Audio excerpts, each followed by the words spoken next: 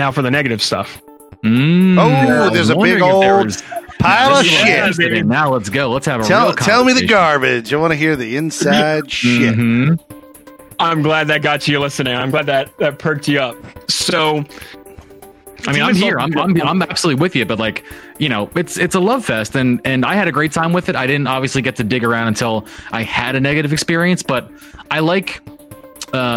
I don't like being negative for the sake of being negative, but I like critique, and I like being critical and looking at areas of improvement and kind of like analyzing what's good and what's bad about an experience. So that's why I'm like, let's go. This is what I really want to hear.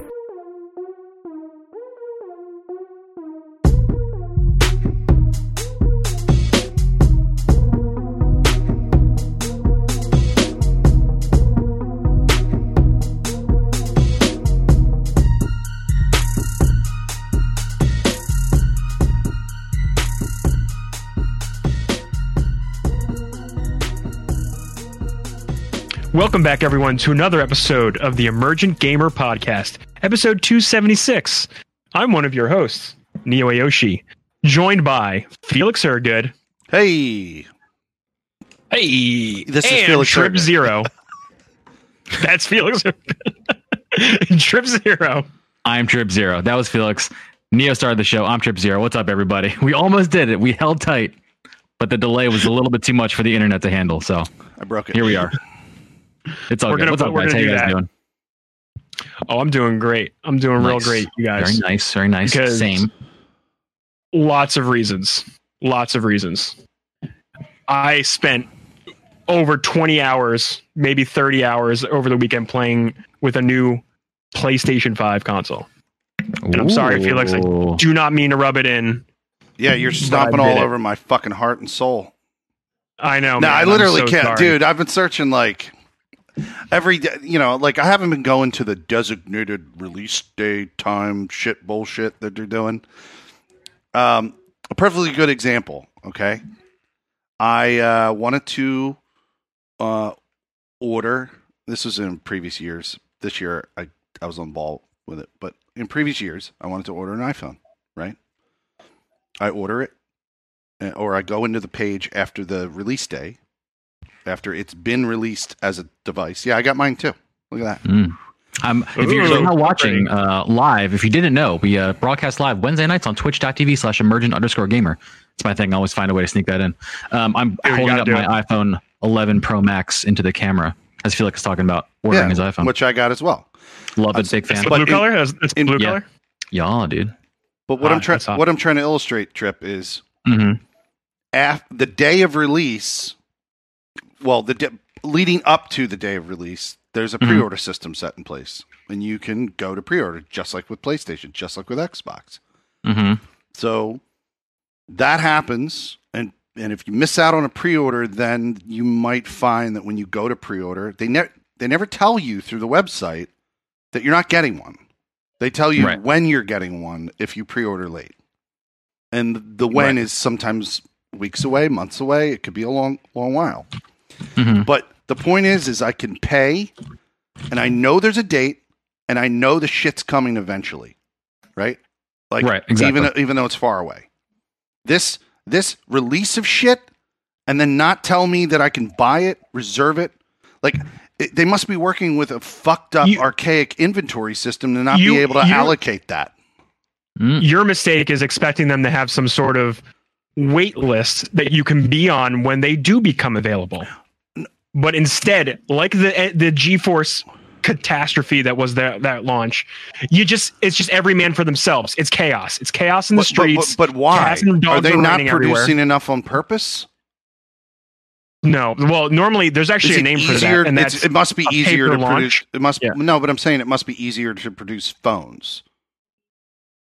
Like, are you comparing? The question is Apple just making the phone that I eventually get 9 weeks later, or hardware production starts way before they even announce it to the world, right? Like before they show you the design, that production's already started. Like they're ready to go.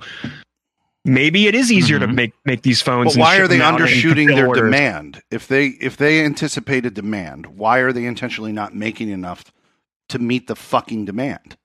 That's the problem. I don't think it's an intentional thing. I think it's always balancing, perceived demand versus actual demand, and it's literally people have entire jobs to predict this based on market studies and trends and supply line optimization. So they don't ever want to not have the phone you want, but they also don't want to make phones that won't sell, and that's the line that they're walking. Mm-hmm. They don't want to be sitting on inventory. They want it all to go. So they'd rather underproduce and catch up than overproduce and have a bunch of shit that doesn't sell. Huh.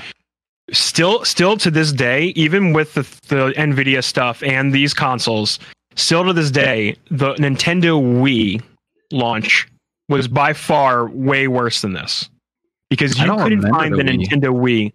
You couldn't find those for months, and I wasn't one of those people that were actively looking for a Wii at the time. I didn't care at the time, but they were like impossible to find. Like there was no. The internet wasn't as mature as it is right now, and by mature I don't mean like immature. I mean it's just like older now. Mm-hmm. You just couldn't find one. It was just like stores couldn't hold these things in stock, or they didn't get enough simply. And there was no way of ordering them. It was a whole problem, man. It's just more. We're more attuned to it now because the internet is so instant with its feedback with everything going on. I don't know, man. I feel like you will be able to get a PS5, if not December, sometime in the early new year. Oh, for sure you will. I'm pretty sure. Hot tip, Felix, follow Wario64 on Twitter. He tweets out when these companies, he'll tweet out when these companies are about to fulfill more order intake, if you want to put one in. And I've seen him post a few times hey, these orders are going they're going to be putting them live stock soon, he's active with that. But yeah. Shall we? I'm very excited to talk about this console. Yeah, dude. I mean, honestly, I got nothing going on. I mean, it's the Destiny grind. We all know that's happening. Beyond Light came out last week, and the raid is this Saturday. So, me and my team and all my friends have been preparing, getting our characters leveled up. You all know that story. There's nothing new to talk about there. So, I just had one thing for sure. Rip it. Do it. So I've been playing the Mafia 2 game, and I've gotten to the point where I almost have all of the core game trophies collected. And the final two trophies that I have to get before I move on to the DLC for the game is wanted posters for most wanted criminals type things. They're all over the world. I'm going to find them or whatever. And then contained specifically within the story quests, and there's probably about 15 chapters to the story, are Playboy centerfold pictures. Hell yeah. I remember that. From the early to late 60s. So we're talking 19, I think maybe the earliest one in there is 60 or 61 to 1968, I think is the latest. And there's 50 of them. And you find them as you essentially replay the story, but I don't have to replay the whole story. I can just play certain things. And this is super fascinating to me. Normally when you do collectibles in games, you're well, it's just this thing I collect. Last time I was railing against Hanger Games because in Mafia 1 they had the stupid foxes that I was finding. The foxes, yeah. They're just dumb foxes. Well, I was very critical of the foxes because at the time I didn't know that was referencing their own fucking logo. I had no idea. It doesn't look like their logo. It's just a dumb fox. It was a dumb fox statue. Well, now I'm praising them for their collectible because these images are the original images. So first off, they're Czechoslovakian. So I have no idea how they gained access to this catalog of Playboy images going from, you would imagine that would be behind some kind of license wall or something. But for some reason, I don't know who published the original game, but that could probably be the answer. But they were able to get a hold of these original vintage images that came from these Playboy magazines and bought them in bulk, and then they have them in the game. They digitized them into the game. That totally would not fly these days as a collectible, I have a feeling. Right, because it's full nudity. Like they're not now. Playboy magazine back then was different than Playboy magazine in the current times. Actually, Playboy magazine now is back to where they were then because they're being run by Hefner's daughter, and she basically is like, now we're doing a magazine that's not all nude, like not even like even the articles are good, right? Well, no, they're focusing on. They're becoming more of a lifestyle magazine than they ever were. But back then, it wasn't like Penthouse or Hustler where they're showing like shots like right up the fucking like it was very tasteful. But anyway, the point is why I like this collectible is it's brought me into checking the stories of these women. Dude, it is fascinating. I found a Reddit that listed the names of all of them. And now I'm going through and I'm actually looking up to see what happened to them in life. And it's just like Mrs. Felix comes into the room. I have up on the screen, I'm paused. I have up on the screen the latest Playboy model pictorial that I'm looking at. Like, so her boobs are hanging out, and she's just on the screen. And Mrs. Felix comes in, and she goes, "What are you doing?" And I'm like, "What are you doing?" I'm like, "It's really a collectible in the video game. I swear to God." And nothing, just playing video games. She's like, "What? Playing video games, honey? What's going on with this?" And I'm like, "Well, like," and I start telling her the stories of some of the girls. Like, so one of the girls in there in the images, and remember when all these photos were taken, these girls were between the ages of like 20, 22 or whatever. They're all like around my parents' age. They're all, so they're all like women in their 70s at this point. So one of them was one of the women who accused Bill Cosby of rape. So that's one of the women that's in here. One of the women like died by 1969 from a gunshot wound. She killed herself. Like, Jesus Christ. These stories are like fascinating.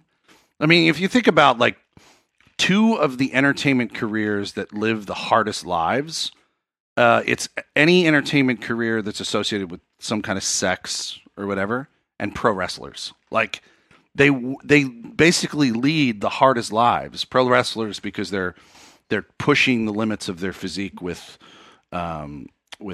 chemical altered drugs. Bad diets, like lots of fucked up shit. And then, all the pressure, the psychological pressure that goes on playmates to be thinner or more attractive, augment their body pretty much the same way, right? So if you look at the lives and the stories of pro wrestlers and playmates, like it's crazy how similar the path is. And it's also they're both caught up in some kind of like narcotic or drug or alcohol abuse. Like there's all kinds of crazy stuff. Generally, they're being taken advantage of by the people. It's just especially during that time wrestlers period. Are taking advantage. Yeah, wrestlers are definitely taking advantage of. Oh my God, it's like a sweatshop. Like, Vince McMahon runs a sweatshop. I can't speak to the Playboy industry, unfortunately. No, but I'm saying like, and I'm not saying that they weren't treated right, but they are held to a extremely high psychological standard. Especially the people that are up and coming. Right. And that's probably even true to this day. Pretty aggressive. Yeah. But back then, when women had less respect or like people treated them, this was pre the 1970s women's movements and things like that. Like back then, it was just like they were treated like horrible trash. Like as much as Hugh Hefner wants to say that he was like respectful to all the girls, like, yeah, okay, bud. Like whatever you say, fucking buy that. I mean, it was a machine. It was like a meat grinder of sex. That's what it was all about. It was about, elevating yourself with sex through elevating your social status using your body, using sex. So like dangerous world to get caught up in. You can read books on this. Like I'm kind of partially obsessed with Hollywood's history.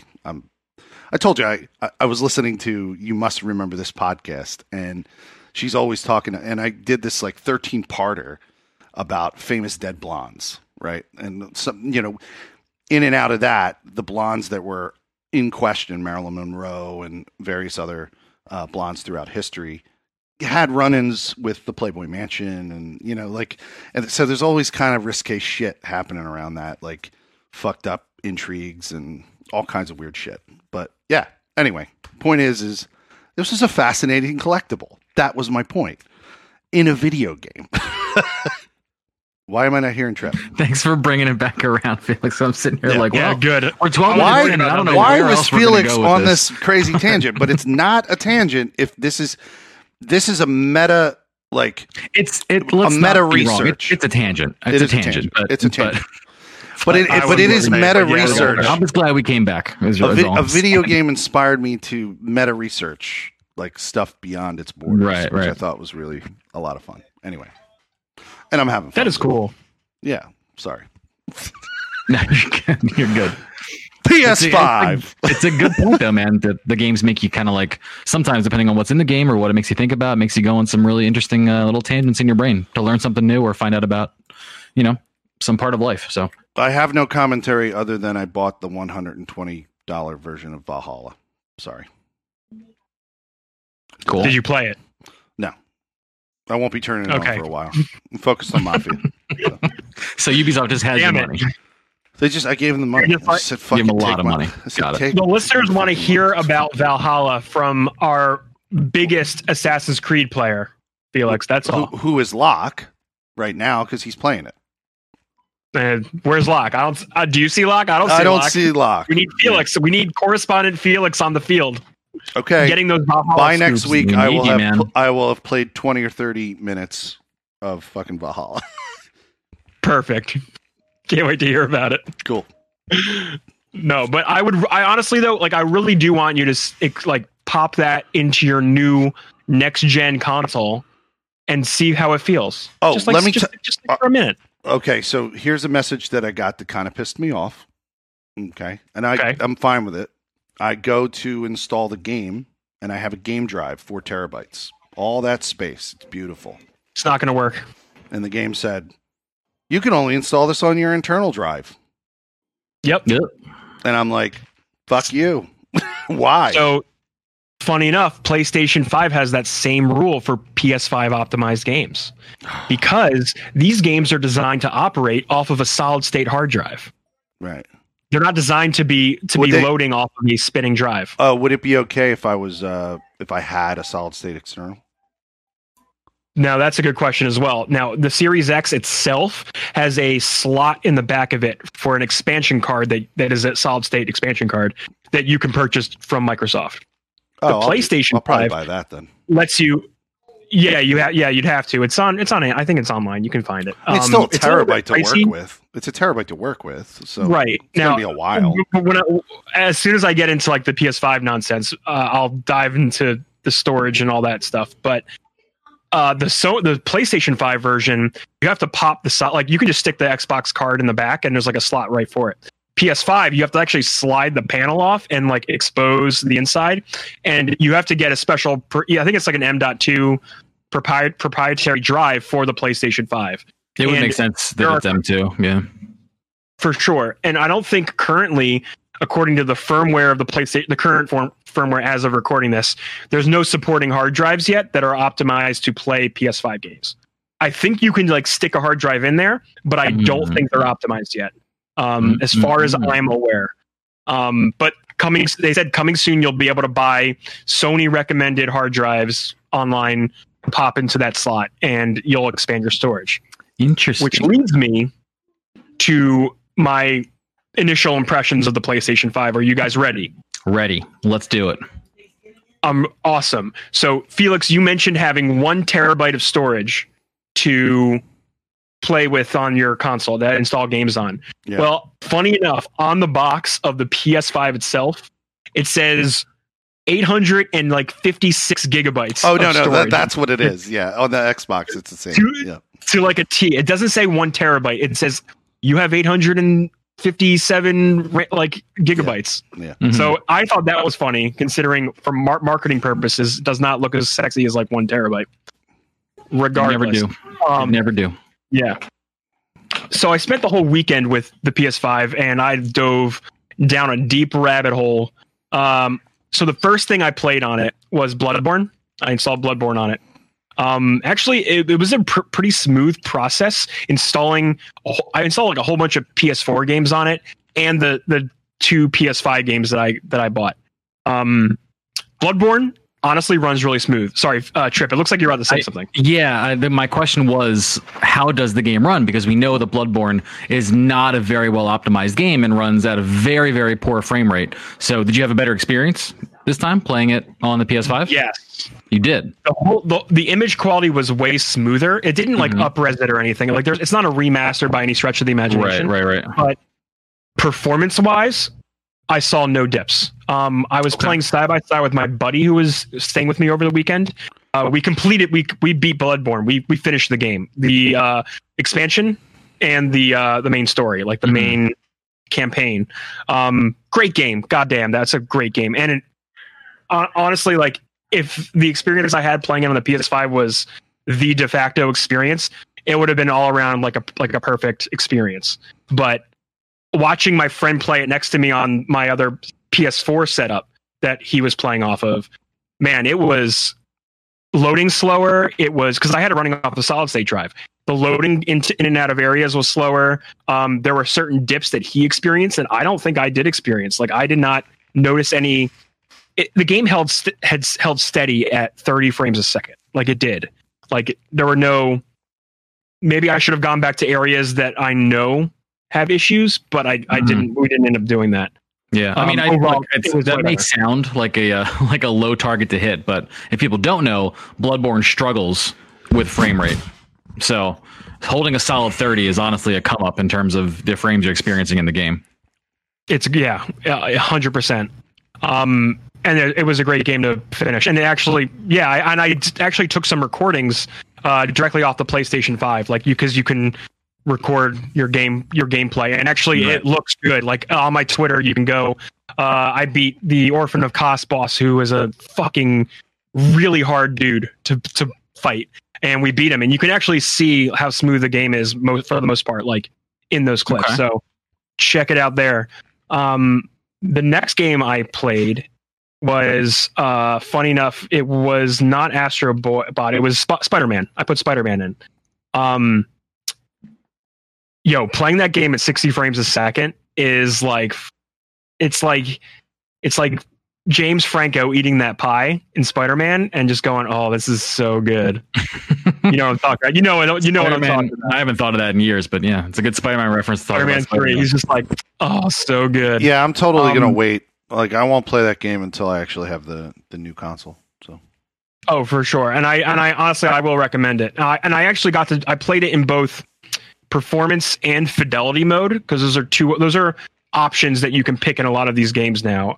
Which of those, what do they mean, those two modes specifically? So performance mode holds you locked at a steady 60 frames a second. That's like straight up, like you're not going below, you're there. What you're giving up is pretty much you're giving up ray tracing and a higher fidelity visual experience. But I switched to both. I was switched to the fidelity mode, and going from 60 to 30 frames was honestly not a better experience, even though the reflections on the ground and the windows were all real time and everything like looked better.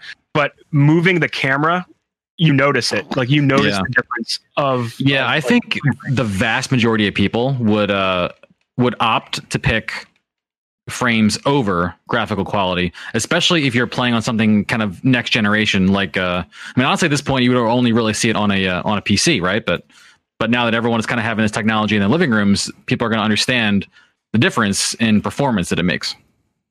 Oh, 100%. There are some cool things about the console itself too. For example, in settings, you can actually do a whole bunch of things like any PS5 game that you put in, you can actually tell the PS5 a global setting you want the games to like have. For example, you can say, I want any game I put in to automatically turn on subtitles. Any game that offers the option. It is, yeah, it's awesome. Any game that offers the option of a performance versus fidelity mode. Oh, 100%, yeah. Any game that offers both performance or fidelity, you can say, well, I'm going to prefer the performance mode instead of the fidelity mode.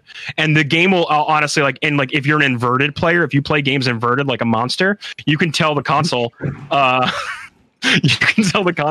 automatically set your controls like that, like for any game you pop in. I thought that was a pretty cool like feature. That is very cool. The UI itself is really cool.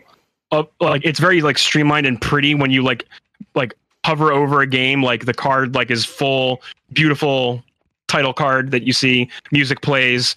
My only complaint about the UI is a lot of things take a lot of button presses to get to certain areas that didn't before. Like it's harder for me to get to like my full trophy list. Although if you're in a game and you hit the PlayStation button instead of taking you home, it'll open up like a control panel, and it'll show you the trophies that are actively that you're working on, and the progress and the approximate time to complete each trophy, which is actually, it's a pretty cool experience. Not only that, Felix, not only that, you go to a trophy that it's like, you can literally, like in Spider-Man, for example, there are like, like the stealth combat challenges that are littered throughout the world. Well, they're back. And if I wanted to go, I want to do this stealth combat or this stealth challenge, like right now, there's a button on that trophy prompt or like that activity prompt that it'll teleport you directly right there instantly. No loading screen. Like the screen goes to black, comes back up, and you're like, oh wow, I'm already in the activity. Demon Souls, I'm sorry, does the same thing for different areas. Like, I don't want to be in this area anymore. Instead of going back to the whatever place, I can like load another area and progress in this area.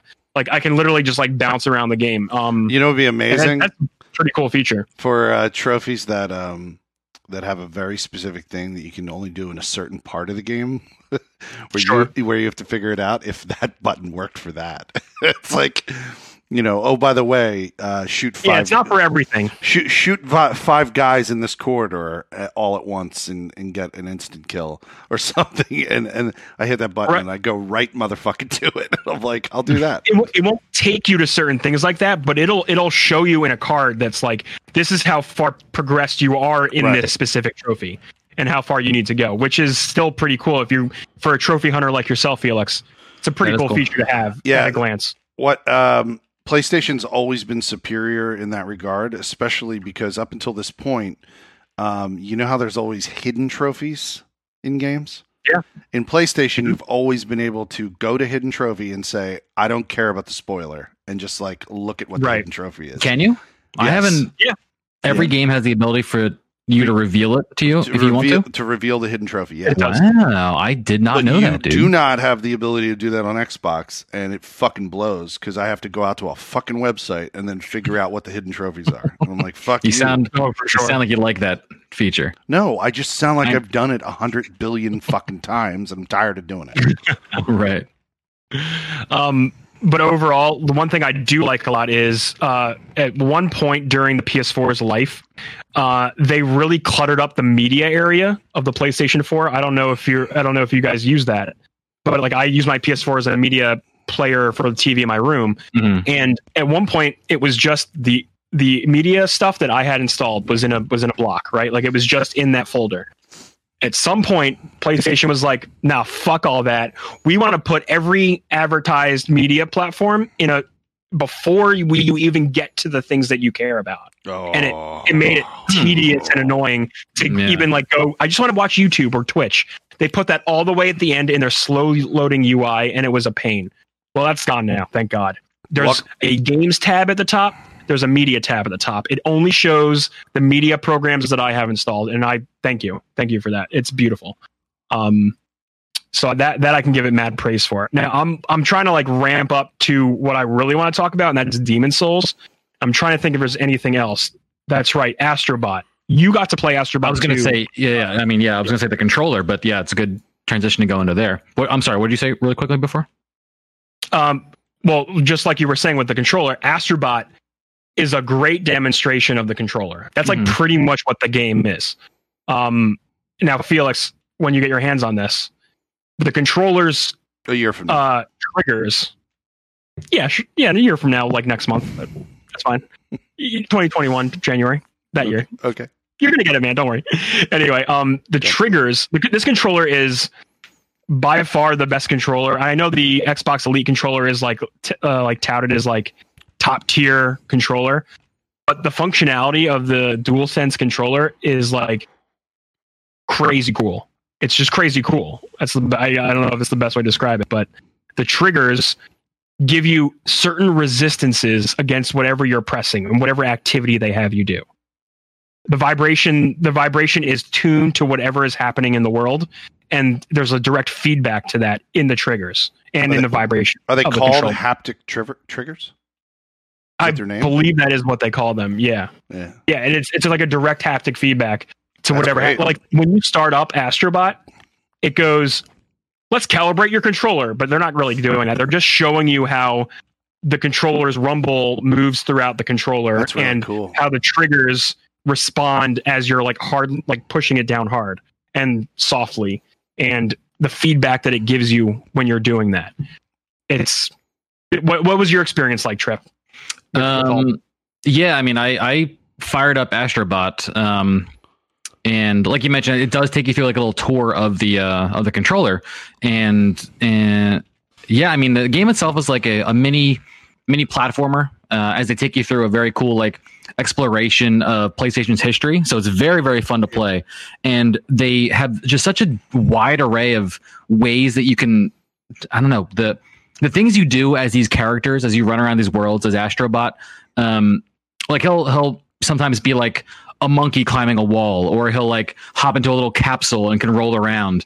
But as you hop in the capsule, you have to like swipe up on the little touchpad to like zip the capsule up, and then you have to like jam on the touchpad to like put your brakes on as you go down like a slippery, icy hill. Like they really make your gameplay with the controller feel tactile, which is very, very cool. And the vibration can flow from side to side, and it's really, really interesting, unique tech. And Astrobot was made to really have all of that sensation be experienced by someone who's getting this console and maybe is going, well, what's next gen besides like the visuals and the power and stuff? What else can this thing do? And this is like the selling point to that controller. Well, yeah, just to add on to what you were, sorry, Felix, just to add on to what you were saying, Trip, that ball segment, they have you rolling over different style terrains. Yes, and you can like feel all that. Yeah, you can feel the feedback of like when it's like slightly more bumpy or like whatever. Mm-hmm. Yeah. Yeah, there was a moment where it's raining in a level, and then it started hailing later in the level, and the hail felt different than the rain and sounded different. I mean, sound obviously is easy to do, but the hail felt different in my hands, and that was very cool. You know, I mean, is this like an entire reason to buy a console? I don't think so, but it's if you're already buying this, it's like a really, really fun way to mess around with it, and games in the future can absolutely take advantage of this, and it's a really good kind of demo for what is possible if developers aren't really sure how to implement it for their game. For example, they could just play Astrobot and be like, let's put something like this in our new game coming out, you know? But yeah, Felix, go ahead. I was overhearing a conversation, and I suspected that's what he was talking about, but I overheard a guy who recently got the PlayStation 5, and he was describing his experience playing Call of Duty. And he was saying that they put a lot of work into giving you haptic feedback in the triggers for bullets being fired, so you can actually like feel the as you hold down the trigger and you're firing, you can feel like the bullets whizzing, you know. Right. Yeah, there's like a resistance in the trigger as you pull it. Yeah. Apparently, and I didn't get Call of Duty. I'm not playing. Although maybe I should download Warzone and give it a shot. But apparently, they put work into each gun, feeling slightly different with the feedback and the trigger pulls. Like they made like them tuned to the controller a little bit uniquely for each gun. I'd like to pretty cool. Be pretty exciting in the future. Provided if it actually comes to PlayStation, but like it would be interesting to play Elder Scrolls 6, you know, using the bow. You know, you're probably gonna have a bow in that game. I'm sure you'll feel every weapon differently in a way or that you any really game, haven't felt before. Any game with a bow, you know, like to see how it feels to fire a bow with that kind of like feedback. So yeah, that might be interesting. Absolutely.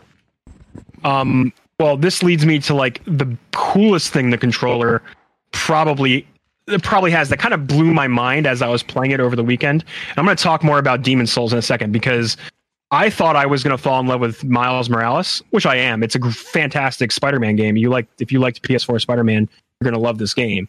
But Demon's Souls, holy shit. It's on another level, man. this game, coming fresh off Bloodborne, going back into another like the like OG Souls game. Mm-hmm.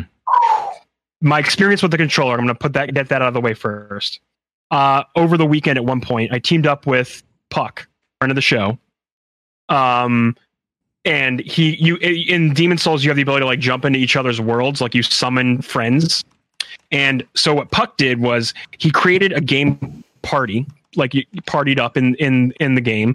And the moment I entered the game chat, I didn't have anything else plugged into the PS4, PS5. Puck's voice started coming from the controller. Like, nice. He used his voice as a like mic and speaker, because there's a built-in mic to the controller now. Mm-hmm. It's insane. And not only that, there is a mute button right below the little speaker, and it lights up when you mute it. And not only that, not only does it mute your voice in game, if I hold the mute button, it actually mutes the entire console. Like it'll just like cut audio. Interesting. Out. Yeah, that's cool. Which is honestly more useful than you might think it is. And that honestly kind of blew my mind a little bit. I was like, this is a brilliant implementation for a controller to have. Like that was the clickbait trip that I was like kind of sneaking in there in the beginning of our your chatting experience. You were using a PlayStation Party.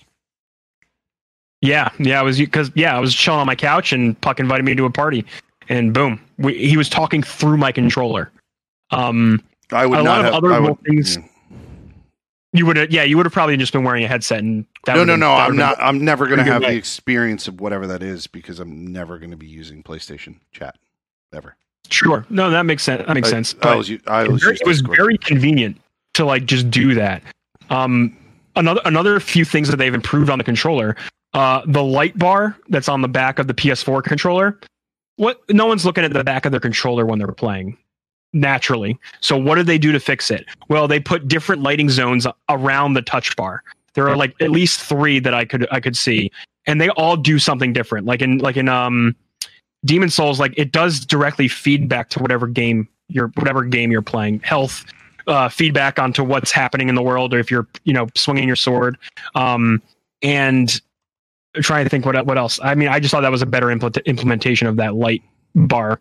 That is just ultimately a waste of battery on the PS4, because you're not really looking at it ever. But I'm going to talk about Demon Souls now, because this game was the first time I was like, shit, this is a freaking next gen experience. I got to tell you, this is probably one of the best looking games I have played.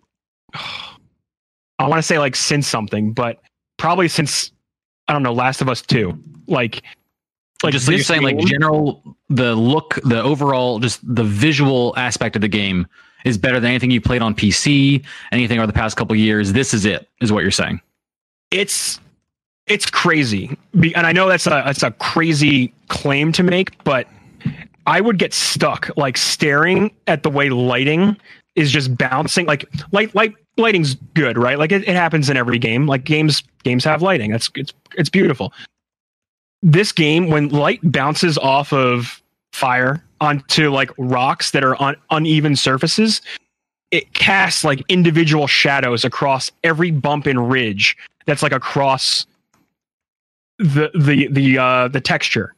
And I can't begin to describe how like it just looks really good. Like everything about the game just pops. Mm-hmm. And it's just gorgeous. Like you hit your sword against the rocks, it sparks, and the sparks reflect like against your armor. And like each light, like the lighting particles, like it just affects the environment. Right. You drop your blue summoning stone, you see that lightning bounce off of everything around you in the area. Every place and every area is like has this like its own beautiful like set piece of its environment, like that like makes it unique. Like misty areas, swampy areas, dark caves. Like, man, that is a game I want to like go through to see like how they remastered each and every area. Not to mention like this is a game I played like in 2009, and like it is crazy seeing like areas that I used to visit back in the day looking like this fucking good. Sure. Like, well, I mean, I think one of the weightiest things, because it's going to be hard to give visual examples to people, but I think what's important to keep in mind is that you up until this point have been pretty much like part of the PC Master Race squad. Not that you've left that squad and you've always been very, strongly PlayStation, but you would probably not even consider a console and a graphic race between, itself and a computer playing a similar type of game. And so I think that is important to keep in mind when people are trying to like give your comments some context, Yeah. I mean, it does help that this is probably my first 4K gaming experience as well, because I'm also playing in performance mode. I tried fidelity mode in Demon's Souls. It's way better with the 60 frames.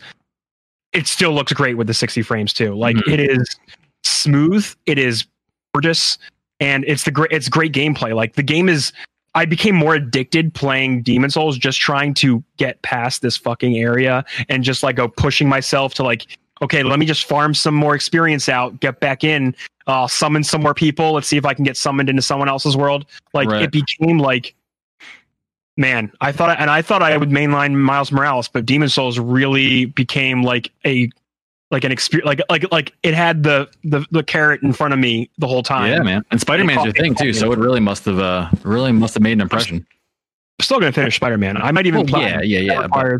I think everyone here knows how much you love that franchise.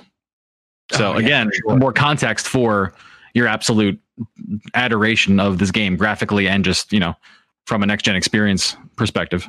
Now, who's to say in a bunch of years the PCs have the advantage of updating more regularly than consoles, because once you release a console, that's the hardware you're kind of stuck with, unless they come out with like a PS5 Pro or whatever. Right. But you're generally stuck with that hardware, right? PCs don't have that disadvantage. They have the advantage of there's new processors coming out every year. There's new GPUs coming out every year. Like they work on a different level. So it's easy to be like, yeah, PCs are like the best looking thing to play. But for whatever reason, man, right now, this 4K PS5 experience that like I've just like dove into has been like, it's doing it for you. Demon's Souls.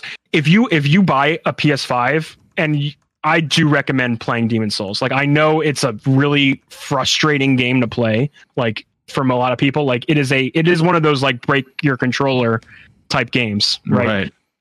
Play it, because it is the thing that made me go, yeah, we're in next gen, baby. Like this is it. Yep. Not to mention, I didn't even get into loading into areas, like going from a cold boot to the game in like me moving the controller and I'm in the game. It takes less than like 15 seconds. Yeah. Like to boot the game up, hit X to start, hit continue game, and I'm in. I want to go to another area. It takes 3 or 4 seconds to load into an area. If I don't want to be there anymore, it takes 4 seconds to get back to the hub. It's crazy. I've only heard mega impressive things about load times in these consoles. So good to hear your experiences are lining up with that. Now for the negative stuff. There's a big old pile of shit. Now let's go. Let's have tell me the garbage. I want to hear the inside shit.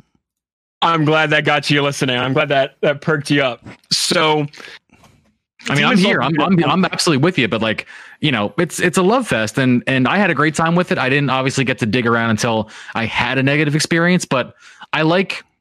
I don't like being negative for the sake of being negative, but I like critique, and I like being critical and looking at areas of improvement and kind of like analyzing what's good and what's bad about an experience. So that's why I'm like, let's go. This is what I really want to hear about. Trip, do you think I'd like to be negative? As fair as possible. Do you think I like to be negative for the sake of being negative? No. No, he's talking about. I'm negative for the sake of being negative. No, I'm not. I wasn't having any. There was no one in my brain when I said that. It just there are people in the gaming space that do.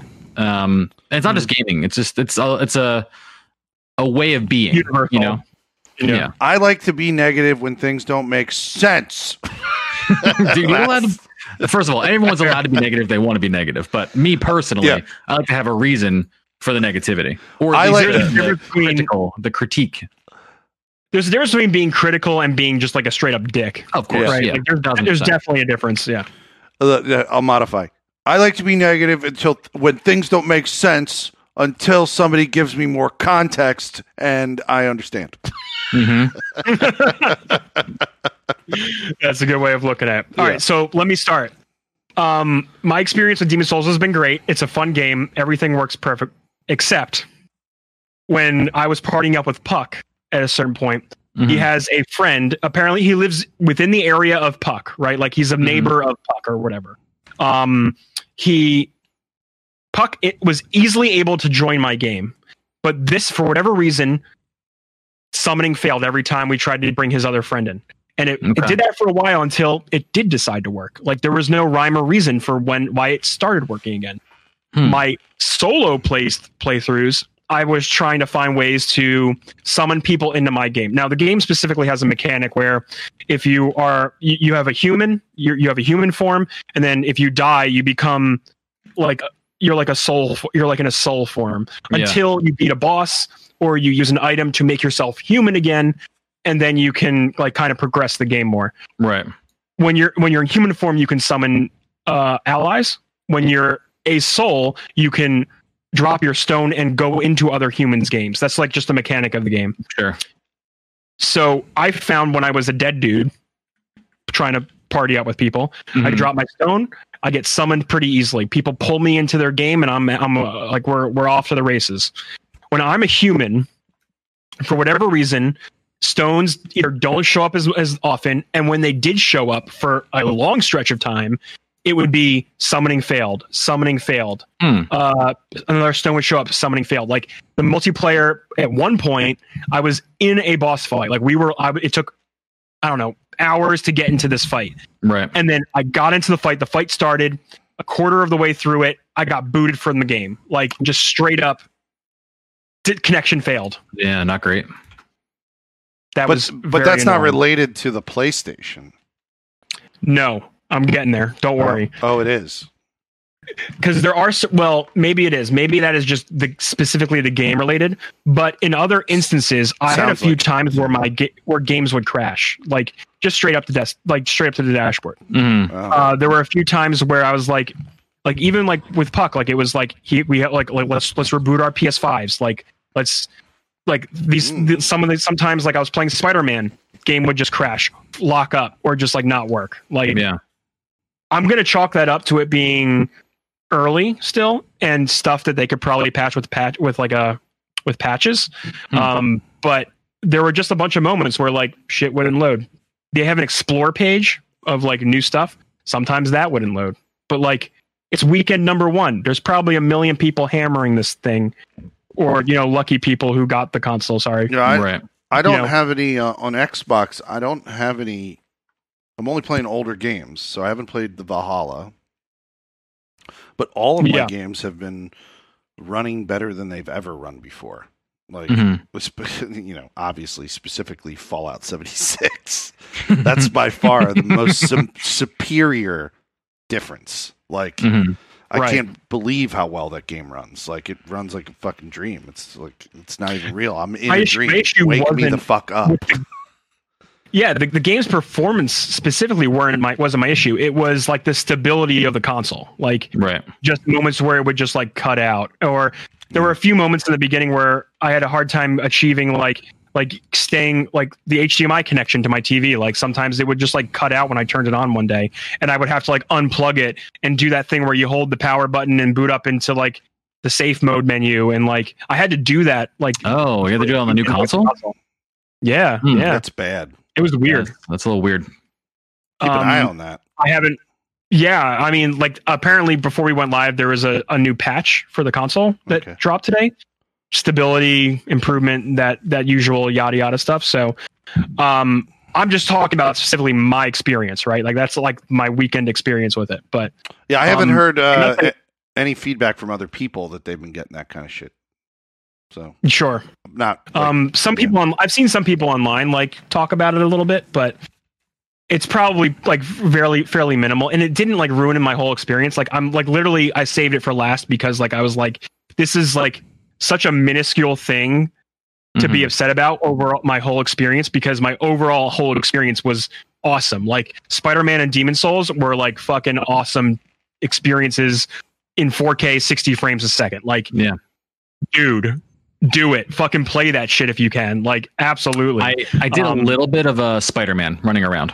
It was incredible, man. It feels really good. It feels like the city is incredible. There was like the experience of playing is kind of wild because there was no lag, no frame issues, just the entire city of New York and Miles Morales and me zipping around.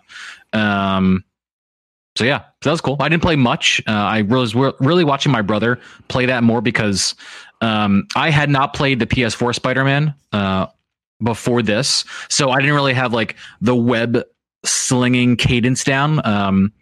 You can't really ever mess it up, but you can really be efficient with it. And I was really just watching him zoom around the city and having a great time as he was doing that. But yeah, it feels great. It's visually amazing. Next gen. I did play I installed a bunch of PS4 games on the PS5 as well, aside from like those 3 main titles, and Bloodborne. I played Last Light, Infamous Last Light, which is an expansion from the Infamous Second Son game. A long time ago. It's an old game at this point, and damn, that shit looks good. They give you a lot of games, right? Like if you have PlayStation Plus, you have just a million games. Well, not a million, but like they gave you some pretty incredible games that you can just play. I think like God of War is there. I think Last of Us Remastered is there. Persona 5, like Days Gone is over 100 hours. Yeah, Days Gone. I mean, you can just buy this game and play some incredible additions to PlayStation's library if you have not had a chance. It's a good way of filling out your like library right from the get-go. Like since there are only like a handful of PS5 games available. I installed God of War. I installed Ghost of Tsushima, which I do need to get more of. I need to get into more of because now I can actually experience performance mode in that game or fidelity mode in that game, which I didn't get to before.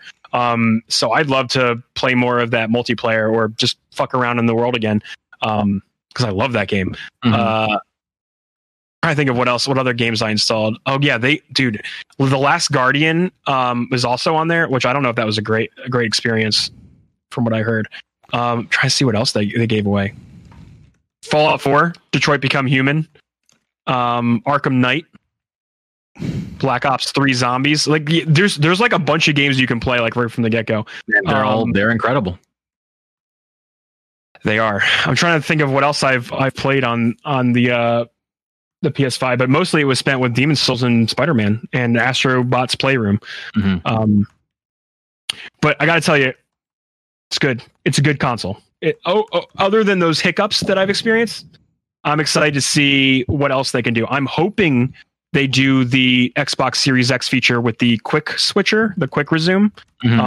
There is a switcher, like a quick switcher in the system. But when you switch, like it brings up like your recently played games, your recently used media, like apps, but it cold boots it every time. Like so, if you're switching games, it's just going to title screen you and then bring you back to the menu. I don't know what else I can say about the console other than. No, I mean I think it's been a good hands-on experience. We got to get some Xbox talk from Felix going forward.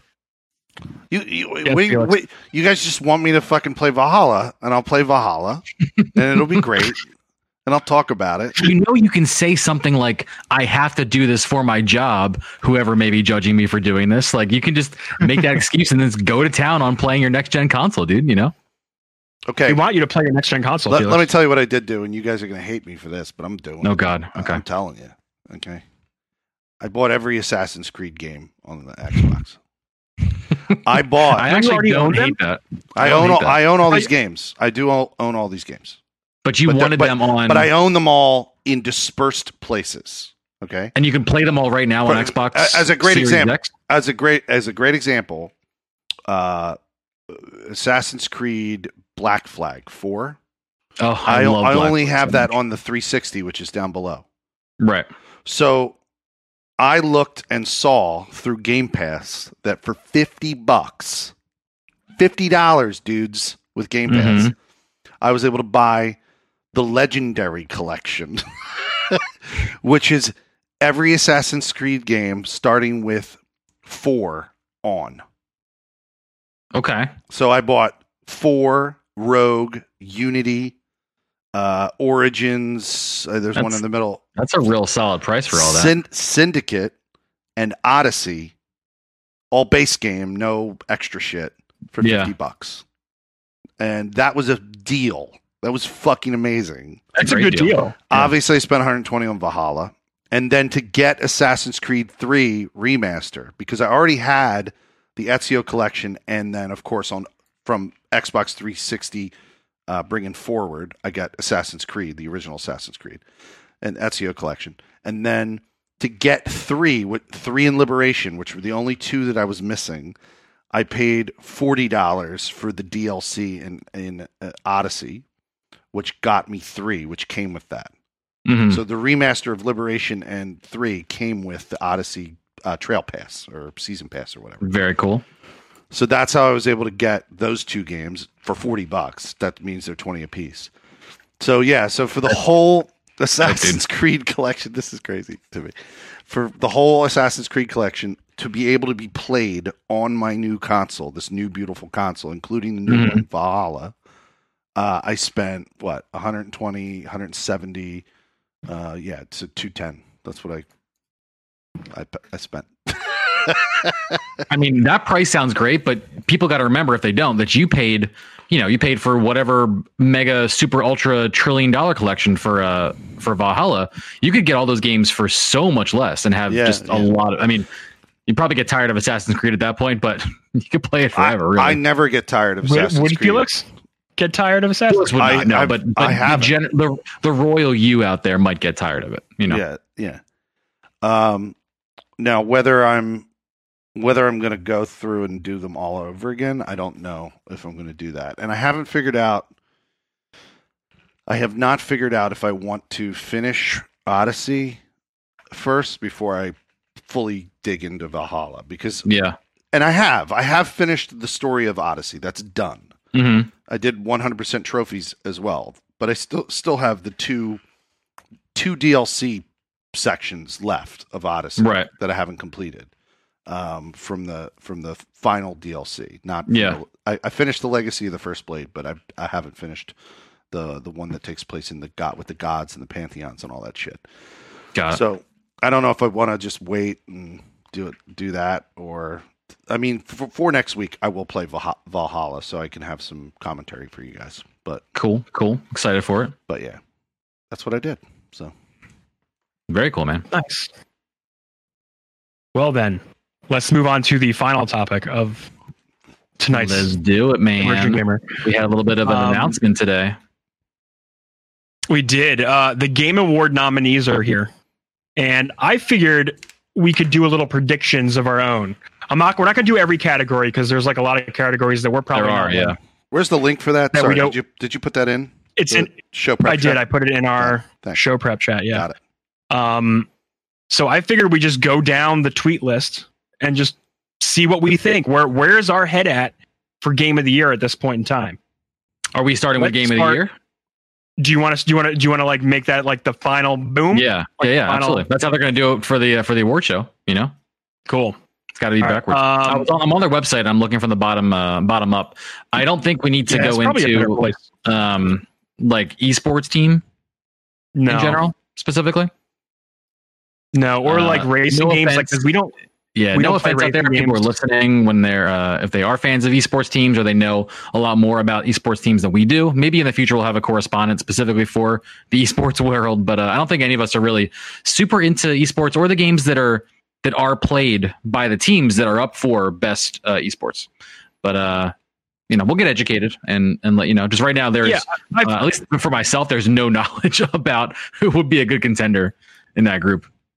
Right. We're not, I don't think we should like try and guess at things that we just don't have that feel for, you know what I mean? So. I thought G2, which is one of the nominees of, best esports team. I thought G2 was G1 and I got excited for a second. G1 is the esports group founded by Kenny Vaccaro of the Tennessee Titans, the football player, who also is like a massive gamer and streamer and Destiny player. And he made his own like essentially competitive esports team when some other Destiny based esports teams were kind of going down the drain, and it's kind of cool. And I was like, oh shit, dude, they're getting recognized. But no, G2 is a very, very different team than G1. So that's the best that I got. That's the closest I come to the esports team knowledge. Well, how about we start with this one? Let's start with best multiplayer game. we got Animal Crossing, Among Us, Call of Duty Warzone, Fall Guys, Valorant. Oh, I'm going back up here. That's honestly, dude, with how much quarantine has affected the year and how much people are playing multiplayer games and the effect these games all have had on like communal gaming. It's a really tough decision, man. It's a really tough decision. It is. It honestly is. And there's three standouts for me. I have an answer, but it's tough. The standouts for me personally are Animal Crossing, Among Us, and Fall Guys. I think because I sadly think Valorant and Call of Duty Warzone are in a very, very no, not the best. I'm saying I feel bad for those two being in this category in this year because of just like the social event of all those themes, because those are the three that I have kind of in my mind is the best. I do have a best option out of those, but like I agree with you. Those are the most impactful on the list. What do they even mean by best multiplayer? They're just saying a game where multiple people are playing. So it says for outstanding online multiplayer gameplay and design, including co-op and massively multiplayer experiences, irrespective of game, genre, or platform. So it's just based on the multiplayer merit. I mean, that just seems kind of like a trap. I don't know. Like, in what way? Well, because best multiplayer isn't competitive multiplayer, or specifically cooperative multiplayer. Yeah, it's there because there are categories for that, especially like in the esports realm. Mm-hmm. These are just games that people play together, regardless of competitive nature. Just like if you're on a game with your friends, these are the games that, and to be honest, every one of these games is the most people have played together this year. Mm-hmm. So it's a pretty wide, you're right, Felix. The definition is very, very broad. But these games to me all do define this year's multiplayer gaming culture, really. Animal Crossing alone has sold more copies than it's one of the best-selling games this year. I'll put it coronavirus. It came out right at the beginning and it sold gangbusters. Mm-hmm. Among Us, it came out. That game came out like 2 years ago and it exploded this year. Yep, thanks to some streamers. And Fall Guys just became an overnight sensation thanks to their social media and the sheer funny, zany nature of it. I play a lot of Warzone and Valorant this year, but to me, those guys they're just more multiplayer games that are just popular multiplayer games. Right. Valorant had its moment in the sun for a while, but for me personally, it's hard to stick with that game because of the skill ceiling of it. Sure. And Warzone's just still fun to play. I still play that currently, but it's those three other games are the games. I'm probably going to go with Animal Crossing on this one. I think that is probably the one I'm guessing. Yeah. Okay. I have a different answer, but I'll let you give reasoning if you want to. I just think it just had right crazy impact. Obviously, Gary Whitta made a talk show surrounding this game. He made and had crazy streamers and famous people on it. Fall Guys could be up there, but I don't see it. It didn't really have those legs that really carried it. I know it had a lot of good moments, a lot of good social moments. And Among Us just became an overnight hit of a multiplayer game that anybody can play. The accessibility level of Among Us is amazing because anyone with a thumb can play it. It's on your phone, it's on a computer, and it's just a fun time with friends. But Animal Crossing is 100% it for me. Got it. Cool. Could do it. If we're going with predictions, I am going with Among Us by a mile. By literal mile. I have friends that don't play video games. Now they're not into the world. Maybe my one friend, she's played Ocarina of Time and she loves, the random Zelda game, but probably wouldn't classify herself as a gamer, right? She wouldn't identify anywhere near that genre of people. Her and her friends are playing Among Us. Like, this game is hitting so many different genres and groups of people that I don't think any other game on the list can match its cultural significance this year. Mm-hmm. And it's tough. It's tough, dude, because all of those games have done amazing things, especially with the quarantine situation, right? You're not wrong about Animal Crossing and like literally a talk show in the game, using the game. It's wild. It really, really is. But I haven't seen the cross-generational, cross-interest of gamers and non-gamers and just people having fun with games that I have with Among Us. It's wild. It's honestly, it's a great guess, and I would not be surprised if it won, 100%. Felix, do you have a guess in these category of games? I don't really have a shoe in this fight because I fucking don't really care. I don't play a lot of competitive multiplayer. Fallout 76 isn't on the list, so Well, Fallout 76 wouldn't count because it's not from this year, so that's why I wouldn't count Among Us. Neither is Among Us. I don't know why Among Us is on the list. It's confusing. The one that I know I heard nothing but conversation from consistently all through quarantine or whenever it came out is the Fall Guys game. Like, people just kept talking about that. Streamers. Fall Guys was. I mean, like, people were, those three specifically have the merit of non-gamers playing those games because they heard how fun it was. The biggest problem with Call of Duty and Valorant is I have no real state. I have no knowledge on whether this is true or not, but I don't know how much of a counter play.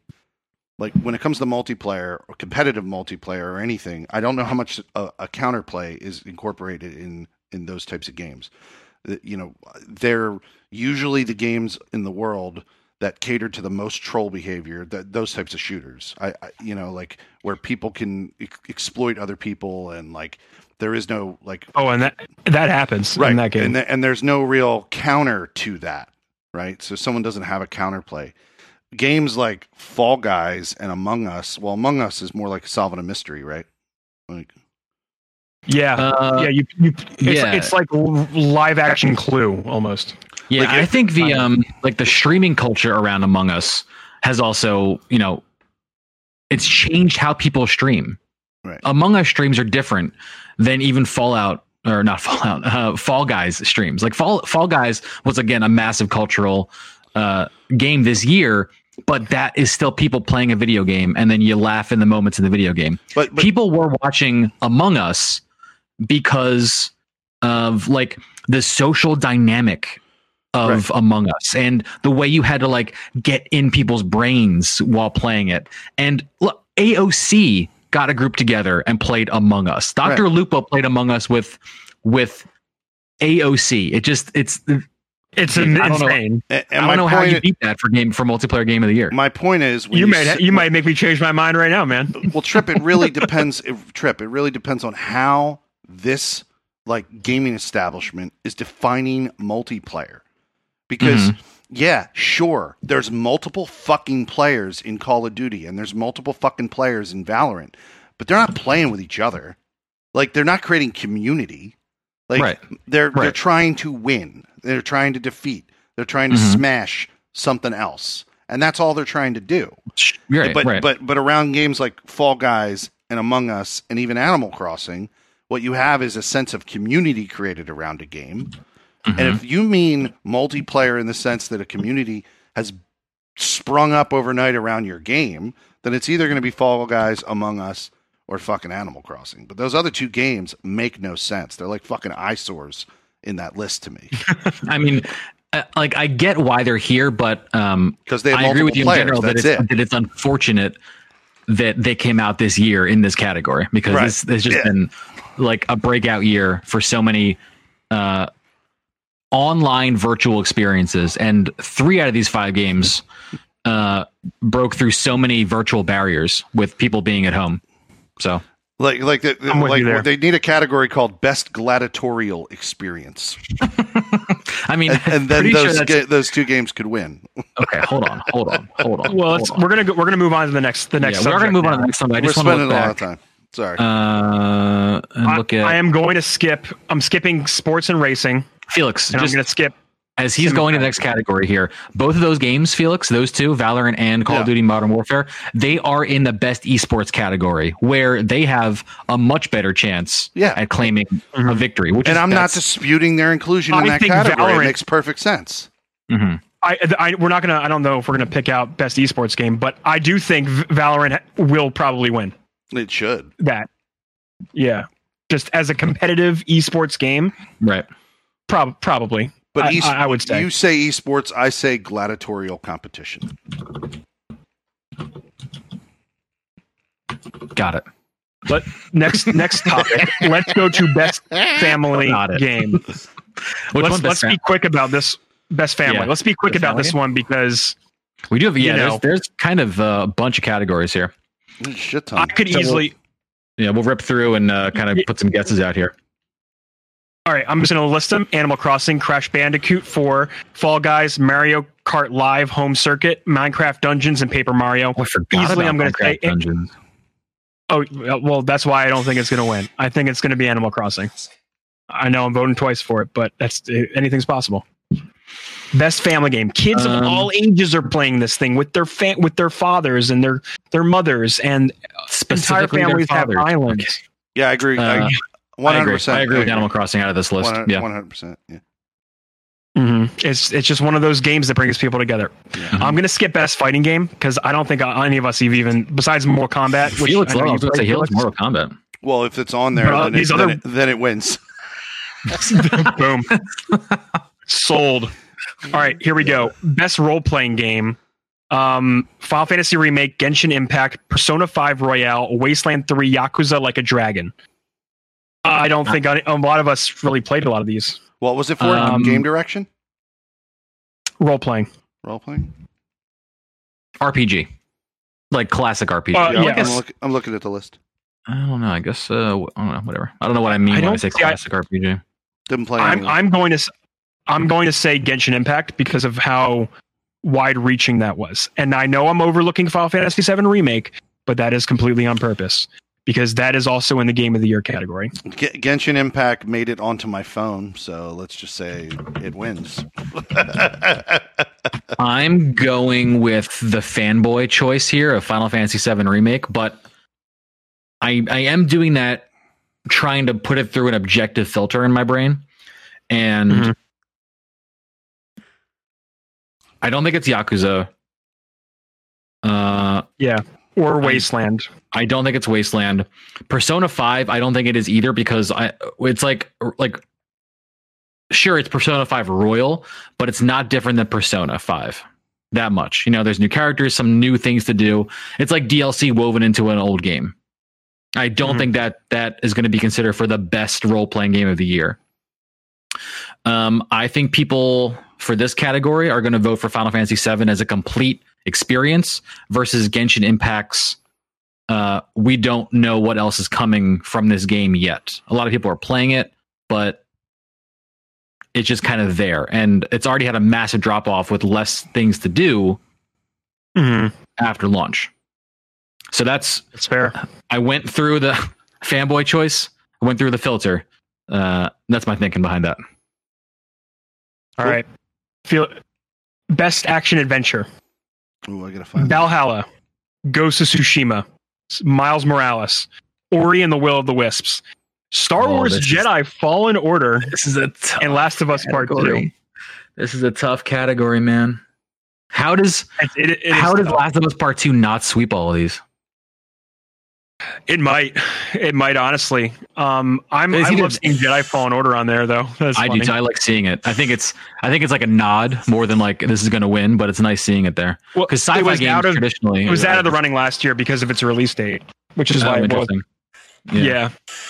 Will of the Wisps is kind of an interesting one on there. It doesn't fit with the rest of the games on there almost.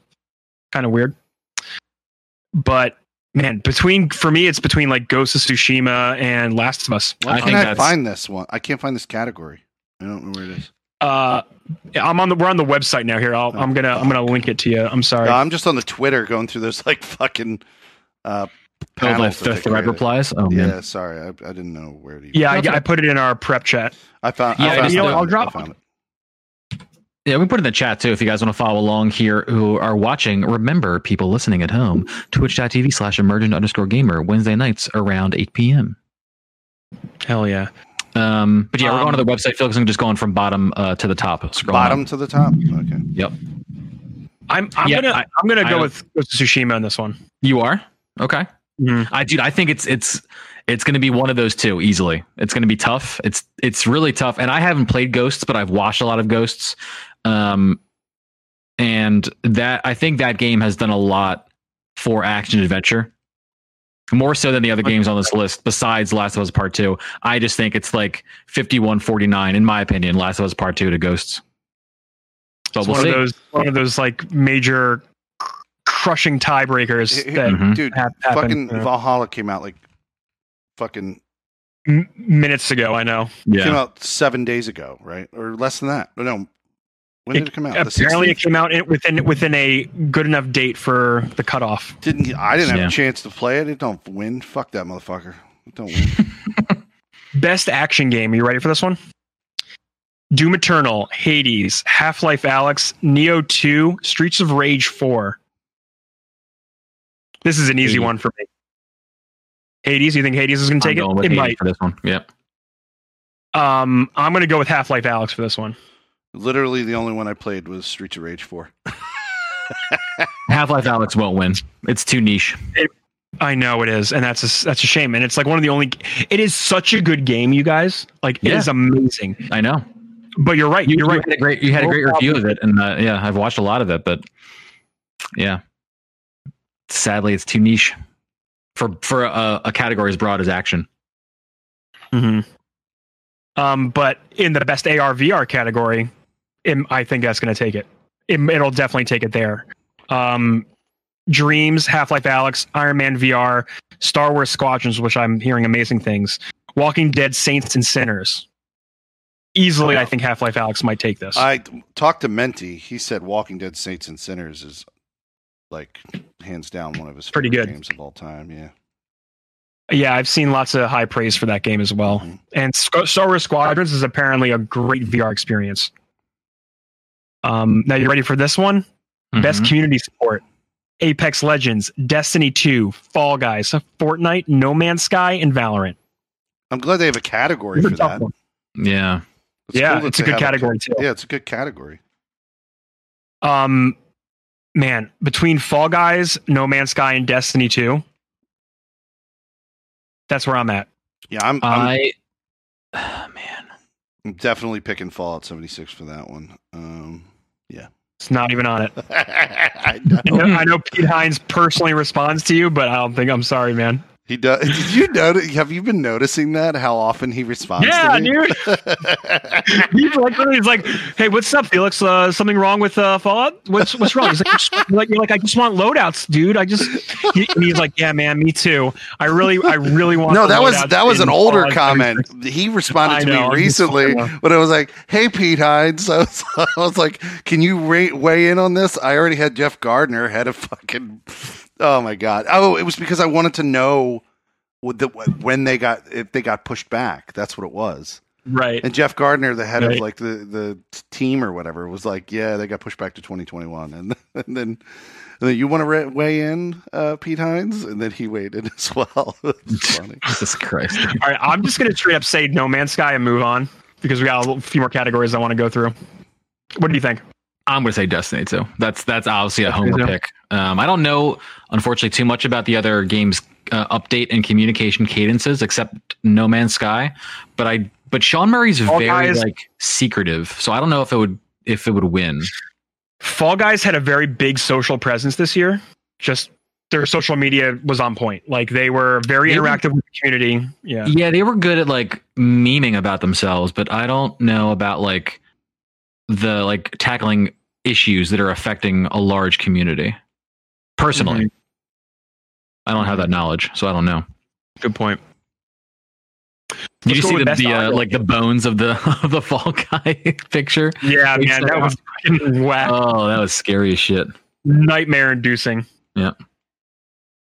Best ongoing game: Apex Legends, Destiny 2, Warzone, Fortnite, No Man's Sky. I'm gonna just give this to Destiny 2 because they've literally been out there. Why the fuck not? Yeah. Yeah, Warzone had so many problems. Apex Legends had dips. Fortnite, whatever, man. They're just going to keep releasing things until the sun. Yeah, I feel like Fortnite isn't innovating much. They're just kind of putting the same shit out there. They're like, oh, we have Marvel now. Oh, look, we're just throwing other properties into our game. Like, I don't know. Right. It's just cool. Well, Fortnite might, like, they could take it because they really kind of push the envelope in terms of like social experiences, which I don't think you can discount that. No Man's Sky has had an amazing like rags to riches story and only is on an upward trajectory. So that's like, that could literally like meet the trajectory of best ongoing game. You know, it literally keeps getting better and better and becoming, you know, more feature rich. And now it's on Game Pass and it's incredible. But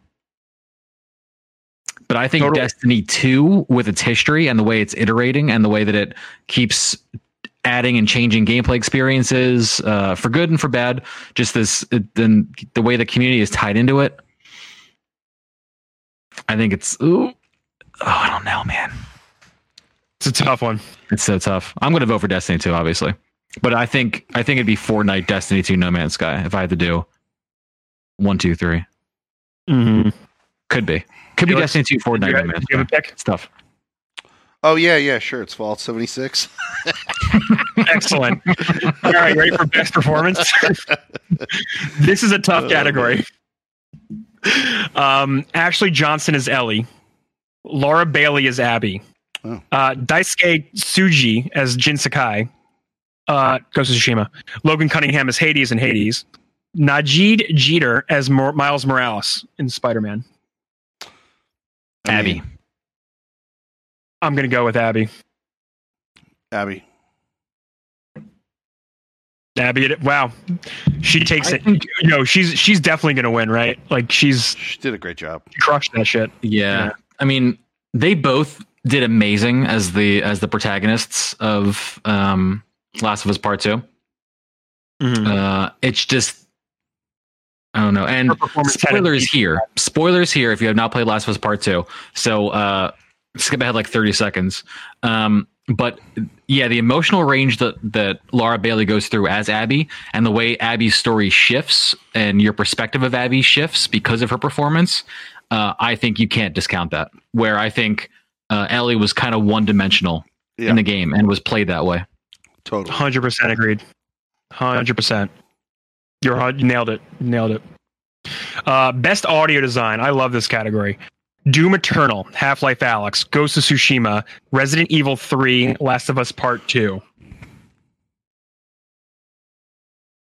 For me, it's a tie between Half-Life Alyx and Last of Us Part 2. The audio design in Half-Life Alyx is awesome, only because it does elevate the game while you're in VR. Like the audio, three-dimensional audio. Yeah, I mean, and it really did elevate the experience. Because you feel immersed with all the audio cues and all the designs that happen in the game. Last of Us Part 2 also had really good sound design. Like everything that you hear in the game, like the crunching, the like remember they tweeted out like a video, or was it a video and a Twitter thread? It was kind of like a combination of both, going through their design process for like how the game decides to integrate sounds together and like, you know, breathing pace and all that kind of stuff all bundled up into one. So okay, I changed my mind. It's definitely Last of Us Part 2. That would be my vote. Because you're right. There was that Twitter thread where they described like how the game decides how hard the characters breathe and the sounds that they make. Yeah. Easy peasy. All right. Oh, I love this category too. Best score and music. Doom Eternal, Final Fantasy Remake, Hades, Ori, Last of Us Part 2. God, this is so easy. And I know which Trip is going to pick too. Mm-hmm. You want to go first? It's Final Fantasy VII Remake, right? Like, how is it Final Fantasy VII Remake. How is it not, dude? Like, people hum the original songs to this day. And the way they took those songs and made them new and familiar in so many different ways both in the soundtrack alone that you hear in the primary story, but also like the fun remixes you can find in the jukeboxes. It's just there. I don't think you come close to that with any other game. You don't. And it was so well done too, implemented in the best ways. Like the audio, like there's just like the score. Like, yeah, it's. I don't think you come close to that. I don't think you come anywhere close to that. And Ori has a beautiful soundtrack, by the way. Just saying. So does Last of Us Part 2. It's incredibly minimal and emotional and evocative that way. But you just can't. It's not that memorable. It's not as like memorable of it, you know. Yeah, and I think you do have to think about that as well. Yeah, when you're making a choice like this. It is for me. For sure. No, I listened to the Last of Us Part 2 soundtrack and the Last of Us Part 1 soundtrack quite frequently, but that's just my I'm just living. Final Fantasy may be cheating because of the nostalgia factor and the fact that we've known these songs forever. Like, yeah, but what they make up, because I thought of that too. Trust me, I'm very hard on myself when I make picks like this. I think the work that they put in to not just doing the lazy thing of like, you know, playing the Distant Worlds album behind the music. You know what I mean? Like they didn't just put an orchestra behind it and say, this is now the music. They literally molded the music around the game and around what you do in the game. And like, that's not even talking about the new tracks that are in the game that match up so well with the music that's already been there. It's just, there's such a multi-layered soundtrack effort as opposed to just writing a score for a game.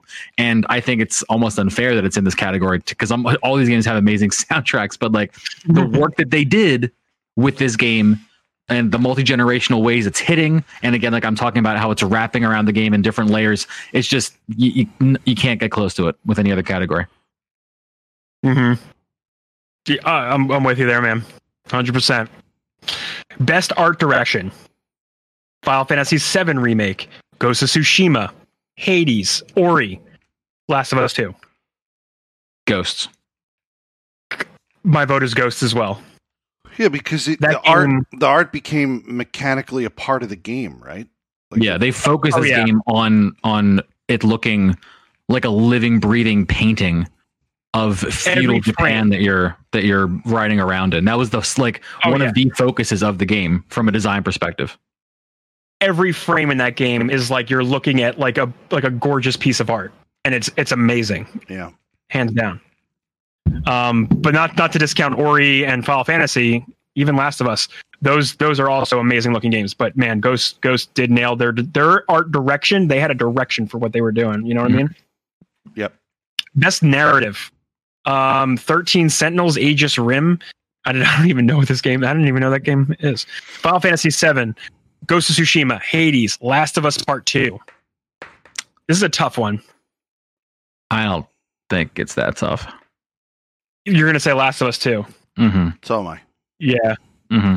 Only because it took like serious risks, like in how, it did, didn't it? And how it structured the narrative to the point where they potentially could have alienated half their gaming community. And they did for a lot of people, and that made me so happy. Again, spoilers if you haven't played this game, but they made some choices, man, with this story, and it pissed people off.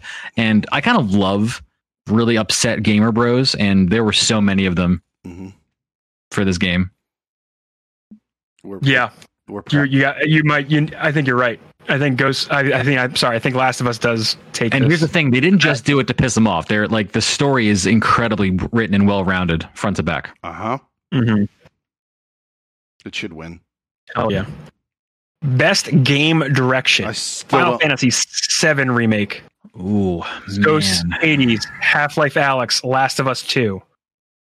Awarded. I'm going to read this because I think that's important. Awarded for outstanding creative vision and innovation in game direction and design. This is a tough one. I don't think Hades. It's tough. Tough because I don't understand what it means. I've never understood what it means. I've never understood what it meant in Hollywood for directors. best director. He's a guy. Yeah, we've had this discussion. I think we have it every time we do the Game Awards. Yeah, the guy who's the director is the guy who coordinates a team of people. You're asking me best supervisor. Right. I'm like, who's the best manager? The best person at executing his vision. Well, I don't know. I didn't look at his drawing plans. Well, that's why they clarify it by saying outstanding creative vision and innovation in the way the game is designed. Well, do you think Ghost of Tsushima, Neo, innovated previous gameplay that exists? See, I don't think Last of Us 2 innovated. I don't think it did either. I would say, honestly, Final Fantasy VII Remake. They created a different new battle system. They took their ideas and made it fresh. They took an old story and they redid the story in a way that modernized the experience. They went on a risk and they changed like little things throughout the game to try and do their own take on it. It felt like it felt like a new experience, but I was playing like a childhood story. But you're not giving this to Half-Life Alyx that probably literally innovated how people play. Yeah, I would say I don't think Half-Life Alyx is going to win, but I think it should if we're looking at the criteria of this category. Because it's a tough one. It literally might have innovated. It might have innovated the VR industry in the decisions it made to enhance to tell the narrative through VR. And it did it outstandingly too, which probably will open doors to other games doing it that way. That's why I'm thinking in those terms. Mm-hmm. Yeah, it's not a bad thought. I think Last of Us Part 2 is going to win this. Sure. I think it's going to win it because a part of being a director of a game studio as much as a movie is you have to know how to pull a performance out of your actors. And that's the other thing that they did and really your team, well. Yeah, and your design team and everything, they and you have to have a cohesive game experience that kind of pushes boundaries. And while all these games do that, I think Final Fantasy VII Remake was too experimental. It had bold choices, but I don't think it was cohesive. Mm-hmm. And also the other thing about all of these things here, 1, 2, 3, 4, 5 of them could only be games. And The Last of Us Part 2 could stand alone as more than just a game. Yeah, sure. If that makes sense. It does. It's hard. Last was Part 2. I think that's where I would vote. Yeah. And the final topic of the evening that we're predicting for the Game Awards 2020. Game of the Year. Doom Eternal. Are you writing these down, by the way? Are you writing these down? No, I should have been. I'm not. I'm just gonna go listen to my own show. Good. Listen to your own show. Ghost of Tsushima, Hades, Animal Crossing, Last of Us Part 2. Game of the Year. I think this is an easy one. It's not Doom. Mm-mm. Not Hades. Mm-mm. What is I don't Hades? even think it's Animal Crossing. I've never played Hades. What is Hades? Hades is like an action. It's kind of like Dead Cells, honestly. Like you progress. It's like a rogue-like experience. What can I play that on? I love Dead Cells. Is it everything? I think it's everything, right? No, it's not. It's definitely Switch. It's on Epic Game Store. Also, the other one I was thinking of is What's Desperados 3? What's that? I saw that under Sim. I've no clue. Yeah, I haven't heard of that game. Well, that's why I skipped it. That sounds because we didn't. Most of those games we didn't play. It is on Switch, Mac OS, Windows. That's it. It's on Switch. If you want to play it on a console. Hades? Okay, I'll look it up. Hades, yeah. That's what I already played Dead Cells on, so I like roguelike games. So, what are we thinking here for Game of the Year? Because this is. I mean, I have my answer. So I've played 3 of these games to completion. minus Animal Crossing, which I don't think is going to win. Trying to think about what I had the best experience with. And Ghost was good. It was beautiful. The story wasn't anything fresh or new. It was like a revenge story mixed with like war. And it had a lot of great themes in it, like a lot of great like do you betray your honor to win back your country and betray your family? Like there was a lot of really great things in there. The gameplay is fantastic, the visuals are fantastic, the experience is fantastic. But next to like Final Fantasy VII Remake and Last of Us Part 2, which told that kind of revenge story and kind of like gave you like the flip of it, like Last of Us did. They kind of threw that on your head by doing their gameplay choices, like making those choices, making the gameplay fun and engaging and unique, and the animations are gorgeous, and like everything you do in that game like looks and feels good, and it's responsive, and the music and like when everything comes together for these games. God, it is Last of Us 2, isn't it? Of course. It is Last of Us 2. Oh my God. We're waiting for Neo to get there. We're so fucking mad. People are going to be so mad. Let them be mad. Holy shit. What the fuck they're talking about. Because like Final Fantasy VII was so fun to play. Like it was so good. It was incredible. Like, that was a great time. And the ending, you're just like, oh, what's going to happen next? I don't know. But I played this game, but I still don't know because spoilers, it's not the same ending. Like it's shit. Last of Us 2, guys. That's game of the year, isn't it? It is game of the year. I think the way it hit culturally, I think the way the entire game plays, I think the performances in the game, I think the emotional impact of the game, the writing of the game, the environments, the visuals, the story, the sound, like you would take The Last of Us Part 2 and show someone who doesn't know much about video games like what an ideal video game experience would be like in 2020. If you did that with Final Fantasy VII, you'd have to stop every 5 minutes and go, well, you're doing this because in 1997, like it's not going to hit. The Last of Us Part 2 is going to hit across any generation. Well, there you have it, folks. There you have it. Last of Us 2 is the Emergent Gamers nomination for Game of the Year. Sure. What a year it'll be. But don't worry, we're going to have our I mean, I know we're all going to we're in the middle of COVID right now, but I think looking back at this historically, it's going to be incredible to see the influence it had and how things shifted this year because of it and the experiences that we had because of it, especially in the digital world. And that influenced so many of these games, not only in their like development, but like their creative choices with, DLC or how they're serviced, that they're any kind of like, live service aspect of the games. It's insane and you can't discount it. And it made this year so interesting from a gaming perspective. It really did. And they were good. It was a good year for games too. Like regardless of the conditions of this year. Yes, exactly. And that's the thing. You have that on top of just really fucking great games coming out this year. So it's hard. It's crazy. Cyberpunk hasn't come out yet, you guys. It has not come out yet. And in fact, it didn't make the nomination list because of its delay.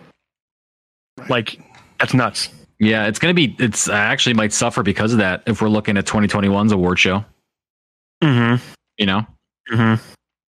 I'm sure it'll get lumped in there, but at that point you have the entire other year of games and some of those experiences are going to be much fresher. And it could still, obviously we were kind of banking on that being one of the contenders, just, because of everything we've seen about the game. It could still be that as long as it holds its weight after launch. Right now we hold the game in very high regard without having played it.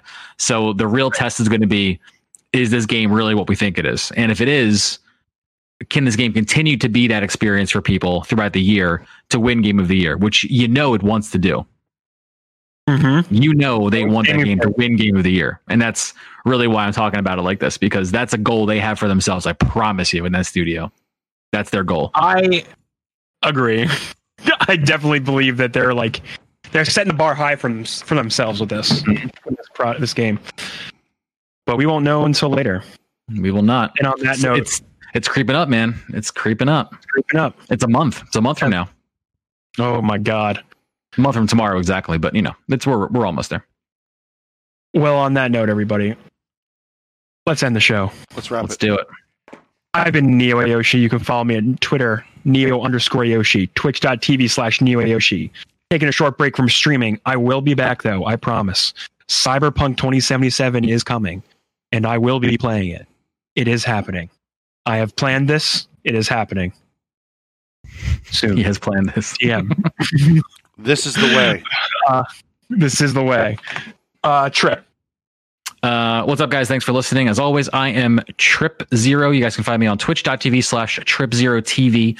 I stream primarily Mondays, Tuesdays, and Thursdays, 7 p.m. to 11 p.m. Eastern time. This week is a little bit different because of Destiny 2 Beyond Light and all the expansion activities, including the build-up to the world's first raid race for the new raid, the Deepstone Crypt. That will be this Saturday at 1 p.m. Eastern. And me and my squad will be there at the starting line participating in the race. And I will be streaming that. So I don't usually stream on the weekends, but obviously this is the game. This is the big game that we all kind of prepare for. So I'm excited for it, and I hope you guys come hang out and check it out. It's going to be wild. Beyond that, all my socials are Trip0TV. Like the stream, very easy to find. Yeah, and this is Felix Hargood, and my FuckMax chair is not supposed to do what it's doing right now, rocking back and forth. Chairs are not supposed to fucking do that. So thank you, whoever made this in fucking East Germany. Oh, God, the FuckMax chair. It's so funny, dude. But you can catch me at Felix Hergood on Twitch when I come back after taking a year fucking sabbatical. Yeah, you still got some time, dude. You're not coming back anytime soon. Oh, keep chilling. Yeah. So, but I'm on Twitter, so please follow us there, and please. If you are already subscribed to our podcast, can you just tell people that we exist? Grassroots this shit. Let them know. Mm-hmm. Follow us on YouTube and all those. Definitely follow us on YouTube because that's incredibly important. Sure is. No. I mean, as another place where people can find us, it's incredibly important. Apple Podcasts, Spotify on Android, and then YouTube is another place where you can see us, see our beautiful mugs. Hell yeah. That's right. We'll see you next week, y'all. Thanks for having everybody. Later.